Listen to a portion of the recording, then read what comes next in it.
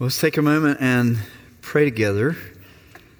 It's always a good thing for anybody who is teaching the Bible, especially a pastor who's teaching the Bible in the name of Christ to a whole congregation, to pray the very thing we were just praying. Father, not my will, but yours be done.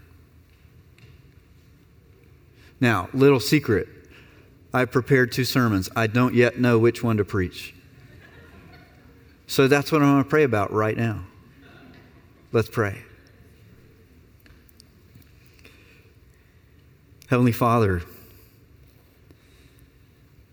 we thank you for all of the echoes in that phrase.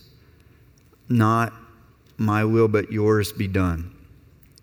It takes us back to the description of Jesus praying just before he was betrayed and arrested, just before he was so mistreated, just before he died, willingly laid down his life for the redemption of others, praying in the Garden of Gethsemane, not my will, but yours be done. And then we remember that Jesus taught us to pray the same way. He taught us to pray to the Father in heaven, your kingdom come and your will be done. And who are we that we should put on our lips the same words that Jesus spoke in that garden? And yet he doesn't shrink from teaching us as his disciples to share that prayer with him. Lord, make your will clear to each person in this room. Make known to them what you want, what you desire, and give each one strength to do it, to follow it, no matter what the cost, no matter where it might lead. Make it clear to me this morning what your will is, what I would say and what I would leave unsaid, what I would say for the cause of Christ, and that I may say nothing for the cause of myself. Amen. So we're working through John's Gospel. We're looking at events surrounding the death and resurrection of Jesus, and looking especially at how Jesus interacts with the Apostle Peter during those events, because they give us a great window into the question of how does Jesus himself deal with flawed followers. Why are we focusing on that? Well, part of it has to do with who we are. If you are a follower of Jesus, you know that you are flawed. You know that committing yourself to worship and love and follow Christ didn't immediately make you perfect. And it won't make you perfect until you are face to face with him, whether that comes through your death, you're going to be with him, or his return, his coming to be with us. Until that moment, we remain both his followers and deeply flawed. So that's who we are. But we're also focusing on this not just because of who we are, but because of when we are. We live in a moment when more people are saying more vocally that they are frustrated and disappointed and disturbed and discouraged by the failures of Christians. There's a category these days called de-churched people. People who grew up around Christianity, but who now are walking away from it. And one of the most common reasons they give is their heartbreak at how they or people they love have been treated by Christians or by the Christian church or by leaders of the church. So because of who we are and when we are, we need to answer this question. How does Jesus love a church full of imperfect people? And what is he doing among us that we would become less of a stumbling block to other people We want to take those questions seriously. Today we're going to do that by looking at the story of Jesus' arrest and his first interrogation. It's not a trial formally. And the way the Apostle John tells this story is like, picture a movie where we're cutting back and forth between two scenes.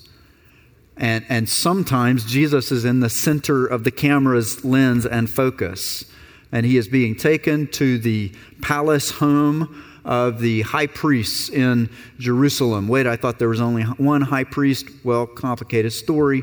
But there's a man named Annas, and he was appointed to be the high priest. Should have been for life, according to the Bible. The Romans come in and they say, we don't know nothing about your Bible, and we don't like that high priest. We're appointing his son-in-law, Caiaphas, to be the high priest. And so as we read through the story, we'll bounce back and forth between who's the high priest. Is it Annas or is it Caiaphas? Well, who are you asking? You're asking Jewish people or are you asking Roman people? Either way, they probably both live in this same palatial structure in Jerusalem. Jesus is arrested, bound, taken to that place for an initial interrogation. And then the camera cuts away and Jesus isn't in the center of the camera anymore. It's Peter. And what's happening to Jesus and what's happening with Peter? Happening at the same time. But the way John is telling the story, the Holy Spirit wants us not just to hear all of one story and then hear all of the other, but to learn something by seeing the way they unfold so differently. So, we're going to hear John's description given to us through the Holy Spirit of Jesus' courage and Peter's denial. Peter Pay, come read the word for us, brother. Thank you. Thank you for saying my name so it's not confused with the Peter in this story. Yes, different. This is why I said both names, right? Yeah. We got to make that clear. Thank you. Our scripture reading this morning is from John chapter 18. We'll begin reading at verse 15 and conclude at verse 27. Simon Peter followed Jesus, and so did another disciple. And since that disciple was known to the high priest, he entered with Jesus into the courtyard of the high priest. But Peter stood outside at the door. So the other disciple who was known to the high priest went out and spoke to the servant girl who kept watch at the door and brought Peter in. The servant girl at the door said to Peter, "You also are not one of this man's disciples, are you?" He said, "I am not." Now the servants and officers had made a charcoal fire because it was cold, and they were standing and warming themselves. Peter also was with them, standing and warming himself. The high priest then questioned Jesus about his disciples and his teaching. Jesus answered him, "I've spoken openly to the word. I've always taught in the synagogues and in the temple where all Jews come together. I've said nothing in secret. Why do you ask me? Ask those who have heard me what I said to them. They know what I said." When he had said these things, one of the officers standing by struck Jesus with his hand, saying, "Is this how you answer the high priest?" Jesus answered him, "If what I said is wrong, bear witness about the wrong. But if what I say is right, why did you strike me?" Annas then sent Jesus bound to Caiaphas the high priest. Now Simon Peter was standing and warming himself.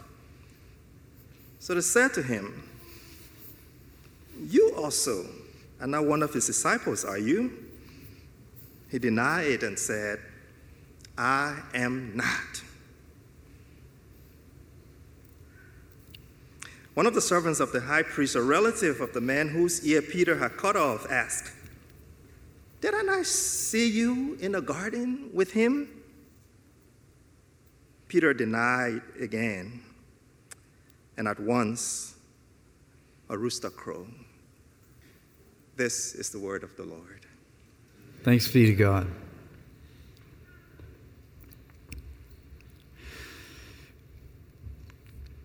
So, a lot of Christians in the West and in America particularly we tend to think that Christian history started in 1517 with the beginning of the Protestant Reformation. Or we may even place it sooner. Like I'm part of the Presbyterian Church in America. Christian history started in 1973. Not true. And so you wind up being like me, sort of somebody who came to Christianity later in life. I was 16 years old. I grew up with no Christian background or upbringing, and like, what's a Bible? What's the Old Testament? Where do I find it? And now in my 50s, kind of go, and I'm still trying to play catch up and remember that Christianity is way bigger than I have tended to perceive. And part of that means kind of this joy of letting a piece of me wake up, which is this artistic side. Tricia could tell you the story of how hard I tried in my college years to just be a mind with no heart. I don't recommend it. But part of the recovery process is you wake up this artsy side of you and start to enjoy, hey, not only is the church big, but there's a whole lot of Christian art in the world, and it's existed for centuries, and I know nothing about it. Well, the Apostle Peter is one person who's been represented a lot in Christian artwork and symbolism. What symbols would you use to represent the Apostle Peter? Well, a lot of them, you look at them, and they are kind of signs of authority. These two keys crossed over one another. Peter is the one who made the confession of Jesus as the Messiah, after which he said, I'm entrusting the keys of the kingdom to you. Peter with a shepherd's crook as the sort of the shepherd leader of the early church. And then there's this one that I never knew existed until a few years ago. And if you go to this place in Jerusalem called St. Peter in Gallicantu, it's a church, and that's a phrase that means St. Peter at Rooster Crow. The symbol you see to represent Peter more than anything else is a rooster. A reminder that this great leader in the history of the church had this incredible moment of collapse and failure. A symbol that says, Peter doesn't stand on a high mountain looking down at the rest of us. A symbol that says, that's true of Peter, it's true of you and me too. If you're a follower of Jesus, we don't stand on the high ground looking down at anyone. Share with you another favorite quote from one of my mentors. Now, he's not someone I ever met personally. I shared with you last week how I have this habit of reading books by people who aren't alive and asking Jesus to use the words of these Christian forebears, men and women who have gone before me. Even though I'll never meet them face to face, Jesus, how are you discipling me through the words written by these people? And so one of those folks for me is a man named Francis Schaeffer. And he wrote this in one of his letters to someone who is wrestling with the fact that no church is perfect. He said, none of us are standing on a pinnacle of purity, looking down at someone else far, far below. That rooster symbol captures that idea. Flawed followers of Jesus, we are not on the high ground looking down at someone else. And that has to change the way you and I read this part of the Bible. I can't read this and look down my nose at Peter, because somewhere out there in the world is a rooster with my name on it too.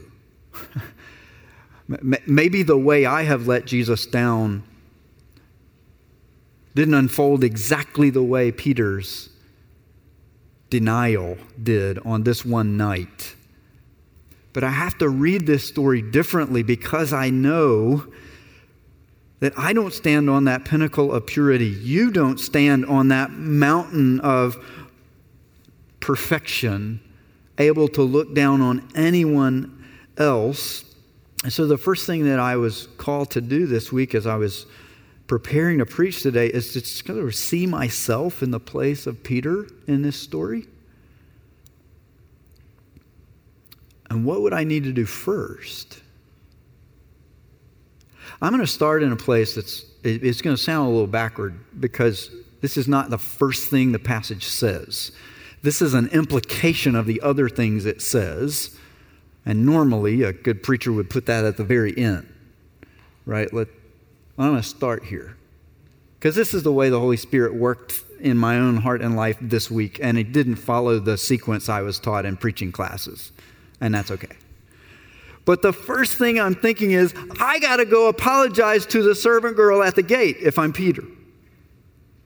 I got to go apologize to those soldiers and officers standing around the fire. I've got to go apologize to the cousin of the man whose ear I cut off in the garden.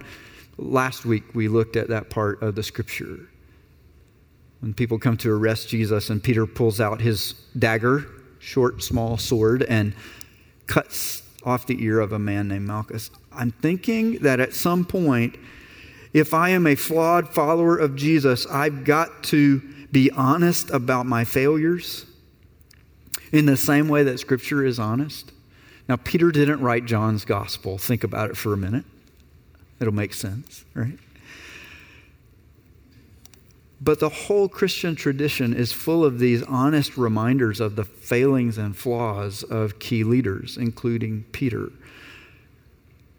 Followers of Jesus, for all of our flaws, are called to be honest about our failures. And one application of that has to be apologizing to the people we have failed. Now, I don't know historically if Peter ever saw the girl who was at the gate that he lied to again. Historically, I don't know if Peter ever saw any of those soldiers he stood around the fire warming himself with when he lied to them and said, I don't know who you're talking about. I don't know if Peter ever saw Malchus, whose ear he cut off, again. I don't know if he ever saw Malchus's relative who looked him in the eye and said, wait a minute. I saw you in the garden, didn't I? Notice that this question takes a different form. The other times Peter is asked the question, and this is a thing in Greek, I'm not making this up, okay? The way you ask the question tells whether you're expecting a no or a yes. The first two times Peter is asked the question that expects a no. Hey, you're not one of his disciples, right? No, I didn't think so. You're not one of his disciples, are you? No, I'm not. Oh, yeah, that's what we were expecting you to say. Okay, good, just checking. But this third question is asked a very different way. It's asked expecting that the answer is yes. Hey, I did see you in that garden, and it is you whom I saw, isn't it? I did see you, didn't I? Like, this dude knows. And Peter looks him in the eye and says, wasn't me. I don't know if Peter ever saw that man again. But I have to think that part of the honesty of what it means to be a follower of Jesus is to say, look, we believe that Jesus is gracious to give people a new beginning. And that frees us up to be honest about the ways that we have failed other people. It frees us up to go back and say to the girl at the gate, I am sorry I lied to you. I disrespected you as a person. Please forgive me. I am sorry that I failed to show integrity in that moment. Here I am. A few minutes ago, I was saying I would lay down my life for Jesus if I had the opportunity. And now I just looked you in the eye and said, I don't even know the man. That is a colossal failure of integrity. And if you have caught me in it, you have every right to be offended. You have every right to be hurt. And I'm not going to wait for you to come and tell me about it. I'm going to come to you and say, please, forgive me. Now, I'm going to show my notes. So I show my homework here, because you always get in trouble in math class as a seventh grader if you get the right answer, but you didn't show the work. You start to think, yeah, you were using a calculator and just cheating. Well, am I a cheating preacher? I hope not. Right? I know that the words we're reading this morning don't say anything about, hey, if you're a Christian, you need to go apologize to the people that you've hurt.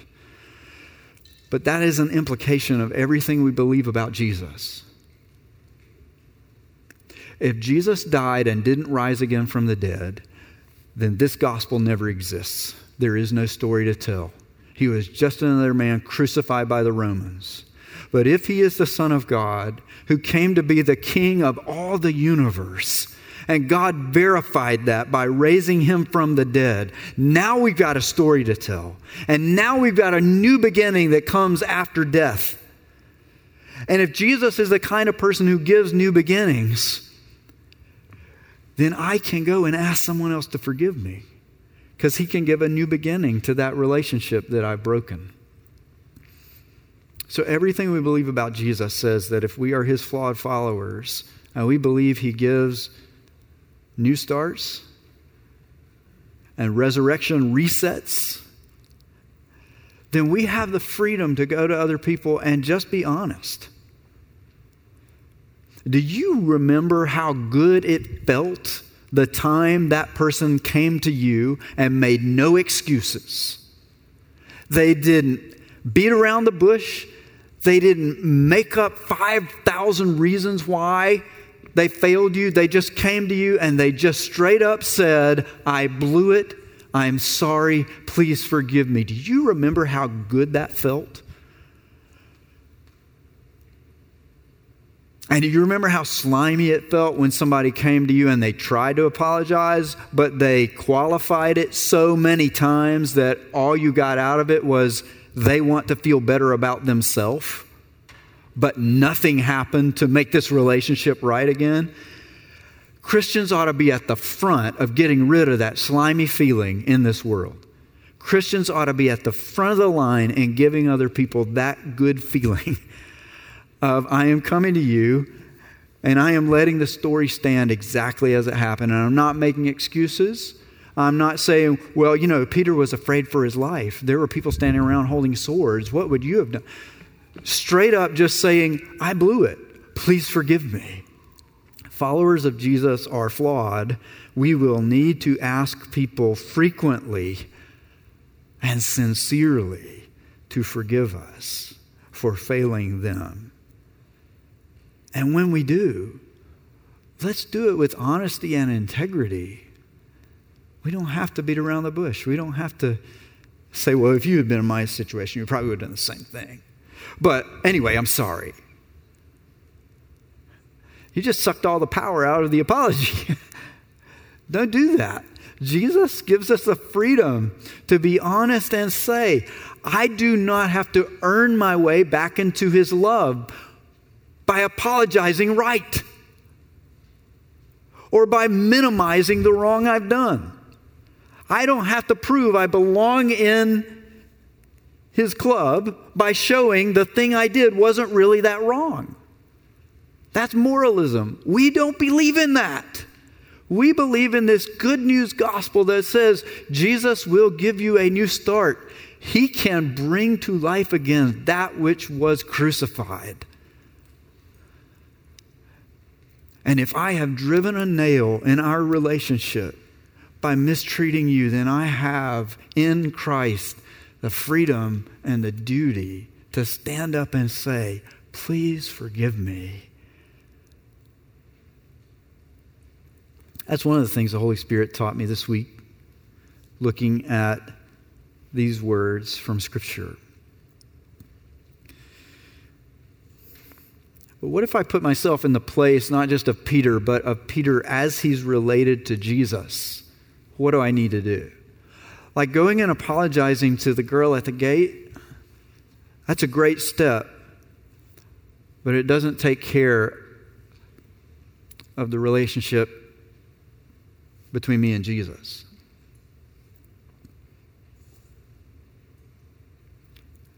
I need to go to Jesus and repent before Him. And the thing I'm repenting of is not breaking a rule. Moralists repent of breaking rules. We're all about the rule keeping and earning love and favor by keeping rules. And so I'm going to get back on the right side of the rule keeping by saying, Jesus, please forgive me, I broke the rule. Humanists take a different route, right? We're all about maintaining the values of our community, however we define the community and whatever its values might be at a given moment. And they might change over time, but that's okay. It's part of humanism. You live with that. Find a community, uphold its values. Jesus, I repent that I betrayed one of the values of the community. No. The gospel says the core of everything is relationships. How do I know? Because Jesus said there are two things that matter most in this world. First is loving God, your relationship with Him. Second is loving your neighbor, your relationship with everybody else. The two things that matter most are relational. So the very first thing I got to do is recognize, Jesus, it's not just that I violate rules, and it's not just that I betray values. Oh, I do that all the time. I do those things, yes. But what matters most is I have hurt someone I love. I have done relational damage. I have betrayed you. This word deny, right? Peter denied it and said, I am not one of his disciples. Peter again denied it, saying, Jesus, I have gone my whole life, or in Peter's case, I've gone the whole last 3 years, saying, you matter more to me than everything else put together, and now I just said, you don't matter to me at all. That is betrayal. It's not just breaking a rule. It's not just violating a code or a value of the community. It is hurting the heart of someone who loves you. And if I'm in Peter's place and I'm this flawed follower, I've got to repent before the Savior I have betrayed. Because I know that He deserves my best. Why does He deserve my best? Well, He's a man of perfect integrity. That's what Jesus says when He's interrogated by the high priest. I have spoken openly to the world, Jesus says. Openly could be translated boldly. I have not sat in a corner. I have been upfront and honest. I am a person of integrity. Ask anybody who heard me teach. They'll tell you what I taught. Because I'm saying this, I will say the same thing to you that I would say to them. Whether I was teaching in the public courts of the temple or a synagogue or with 12 of my apostles or 3 of my apostles, I am the same person. I am a person of integrity. And of course, you and I are sitting over here with Peter going, we're not like that. Failed the integrity test. Are you one of his disciples? Nope. Failed it again. Are you one of his disciples? Nope. I saw you in the garden with a sword in your hand, didn't I? No, that wasn't me, man. We don't pass the integrity test. Jesus does. There's also this courage that He shows. I won't take time to unfold it all, but suffice it to say that it takes courage to stand in the presence of someone who has arrested you and say to them, why don't you just be honest? You don't really want to know anything about my teaching, because if you did, I wouldn't be the only one in this room. There are thousands of people who are witnesses to what I have been teaching. If you really wanted more information about my teaching, where are they? And Jesus is taking a stand and saying, drop the act. the six-fingered man and the Princess Bride, right? He's sitting up on his horse and he looks down at Wesley and he tells a lie. And Wesley looks up at him and he says, "We are men of action. Lies do not become us." Jesus is, in a much more serious way, doing the equivalent of that. You have absolute power over me in this moment, and yet I'm going to courageously stand up and say, "Why'd you hit me? I haven't said anything that wasn't true. And why are you pretending you want information about my teaching? Because if that's what you really wanted, I would not be the only one in this room." So here's Jesus, this man of absolute courage and integrity, who deserves our best, and we betray him. That's why we have to repent. Apologies to people we have hurt, absolutely a necessary part of being a Christian.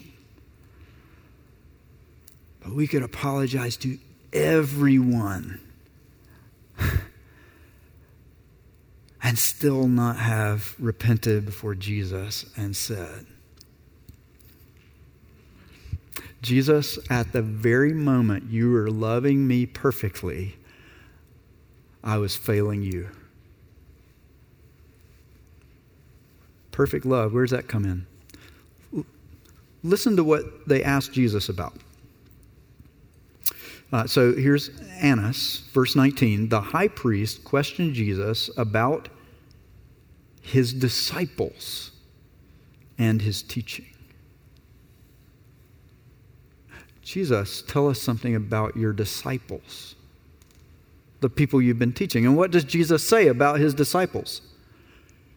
If they were here right now and you asked them a question, they would answer it with boldness just the same way that I do. They would answer it with integrity just the same way that I would. You see how radical that is? Here is Jesus saying, "Hey, why are you asking me?" Verse 21, "Ask those who have heard what I said to them. They know what I said. They would answer your questions if they were here." Now, of course, at the same time, Jesus is saying, my disciples would have the courage to stand up and speak boldly. Peter is out in the courtyard going, "I don't know Jesus. I don't want his disciples." Jesus is not in there bad-mouthing his disciples. Jesus isn't in there saying, wait. You're asking me about my disciples and my teaching. Let me tell you about my teaching, because my disciples, they're just a bunch of cowards. In fact, I told one of them a few hours ago that before the night's over, he's going to deny that he even knows me. He's going to do it 3 times before the rooster crows.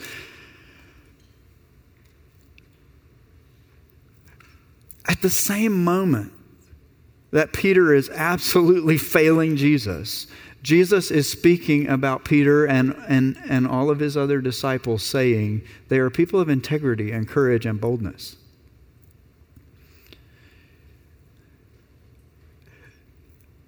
Jesus loves his flawed followers as if we had no flaws. It's not because he is insane and has no grasp on reality. He fully grasps reality. Enough to be able to say, "Well, I'm the only one in this room. Lots of other people heard me. Why'd you hit me?" He grasps reality. Enough to look Peter in the eye and say, "Peter, I know you just said you'd die for me tonight, but the reality is you're going to deny me 3 times. I know your heart. I know reality. And yet, I'm going to love you. And in this moment of trial for myself, I'm going to speak of you as though you had no flaws." Jesus actually stands on the pinnacle of purity. He's the one who is up on the mountaintop of integrity and courage and love. And he has every right to look down on us and say, you are beneath me. You bunch of scum. And instead, what does he do? He stands on a pinnacle of purity and says, these are my people. And if they were in this room with me right now and you were interrogating them, they would tell you, they would answer all your questions. They'd tell you what you want to know. Because they're courageous like I am. They're bold like I am. What is it about Jesus that even though there's this great gap between him and us, he loves us as though there were no gap? That's the thing you and I have to learn as flawed followers of Jesus.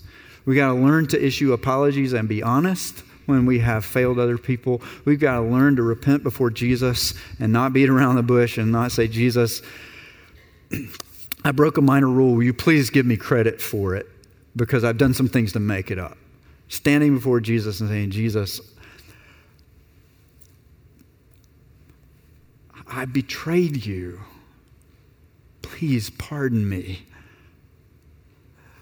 But the next thing we have to do is to say, Jesus, I want to know where you got the strength to show this kind of courage and integrity. And I want to know, will you share that with me?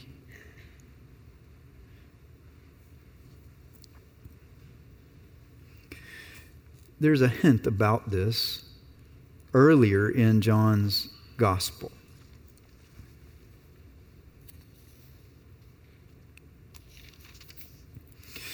And it'll take me a second to find it because it's part of that other sermon that I wrote, not this one.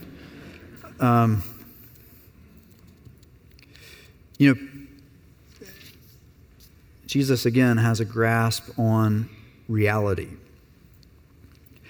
And so he speaks to his disciples and he says, I know that before the night is over, Peter, you're going to deny me, but all of you are going to abandon me. You are going to leave me alone. That's the language he uses in John chapter 16. Starting with verse 32. Look, the hour is coming. In fact, it has already come, when you will be scattered, each of you to his own home, and you will leave me alone.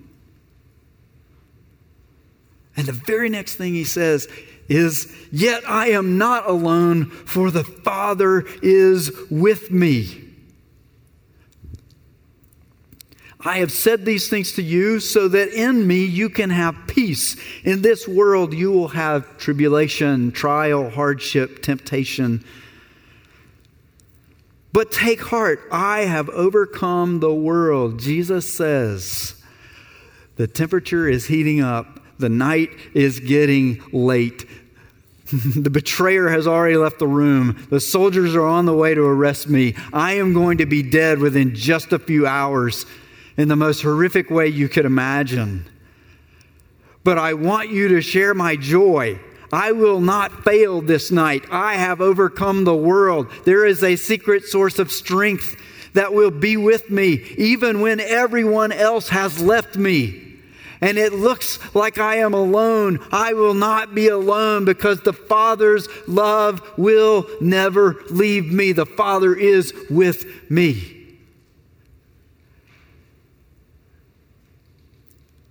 And that is the only way that you and I can become useful followers of Jesus. Is if we know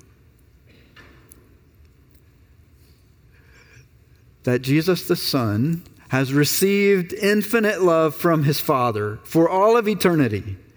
And that love will never fail. And then Jesus the Son has said, anyone who trusts me, I will invite into that same love. So every time you pray, here's how I want you to start. Our Father.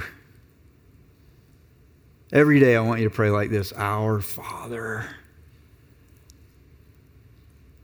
And this is what I prayed for you in John chapter 17. Very last request I made. Father, the love which you have shown to me, may you show it to them. The Father's love for him is what gave Jesus the strength to overcome the world. The Father's love is what gave Jesus the strength to be bold and courageous, even while he's being betrayed and arrested and crucified. The Father's love for him is the source of his strength. And Jesus says, I love you so much, I want you to have that same strength. It'll give you the strength to go apologize to other people when you need to. It'll give you the strength to make a new start in a relationship that you have broken. It'll give you the strength to stand before me with honesty and repent and ask, trusting that I will pardon you because the love of the Father will not fail. It will give you the strength to overcome the very kinds of things that sometimes will cause you to leave me alone.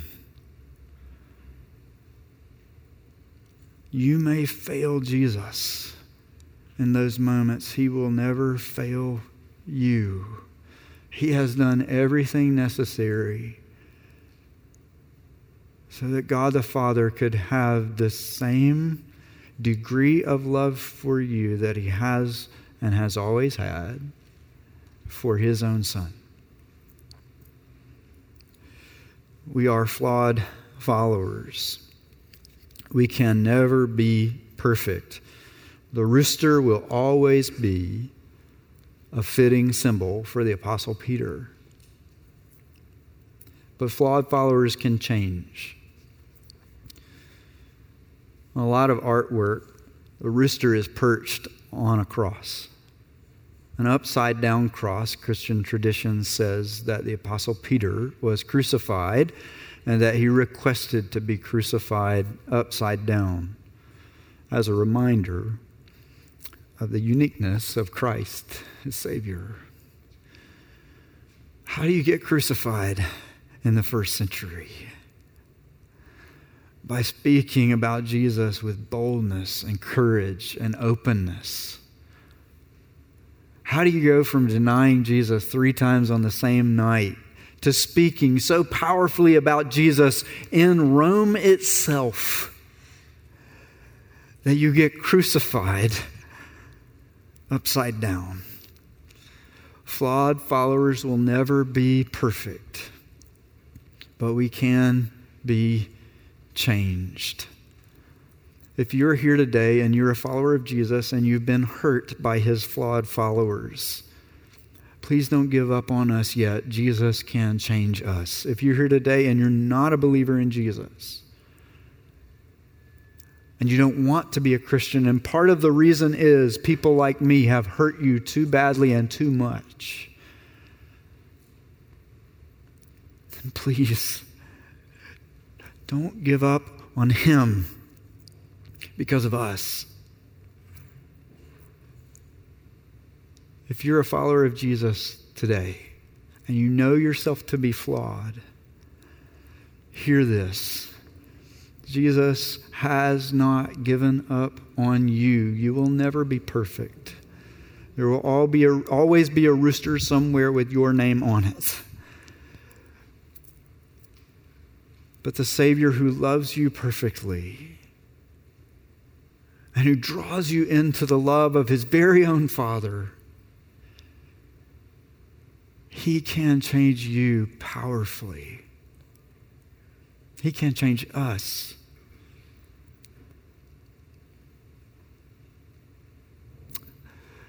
He has overcome the world. Let's give thanks.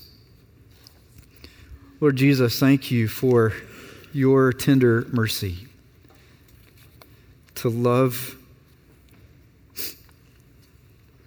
arrogant people like the Apostle Peter, who thought more highly of himself than he was really ready to live. Thank you for loving people like me who have betrayed and failed you more ways than I have the courage to be honest about. Thank you for not giving up on us. Thank you for these great gifts of love. We pray in your name. Amen.